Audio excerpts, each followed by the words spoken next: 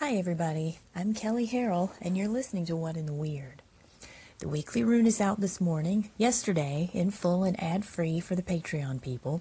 And this week we have some interesting repetition and overlap from last week, which consequently spawned last week's episode on What in the Weird on reversed runes.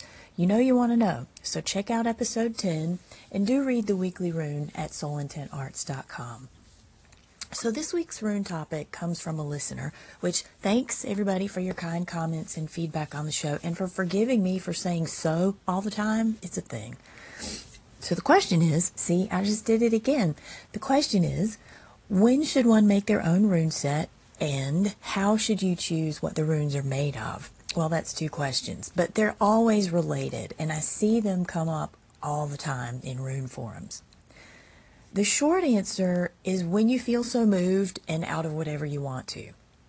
Seriously, it's a thing for people to make this enormous, to-do out of what runes should be made out of, how you should do it, and when you should do it. It really doesn't have to be that somber of a thing. Of course, it could be if you want it to. You do what you want. There are plenty of people who feel they must be made of wood or bone, they have to be blooded or consecrated in some way. In all honesty, every ritual tool I've ever made that I use for myself has been blooded because for me it's just part of the work. It's part of the sacrifice and the joining of life forces, though I don't necessarily do it under the influence of high ritual. It's just kind of a simple, sweet exchange on my part. There's nothing wrong with buying a set of runes. Loads of people make gorgeous sacred sets. You can find them all over the place on the internet now.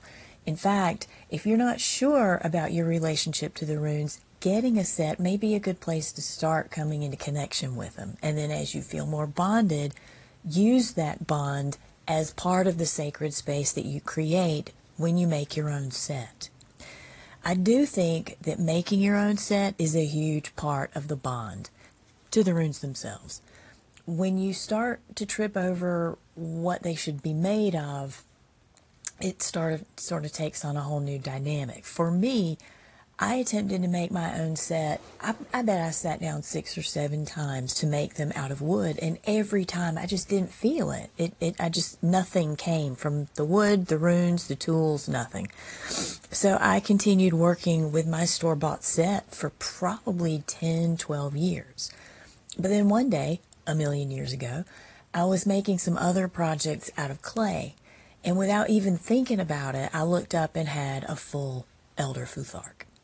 So that's the set that's pictured in the weekly rune now, years later. And while I was making them, I realized it wasn't about the material for me, but about the colors.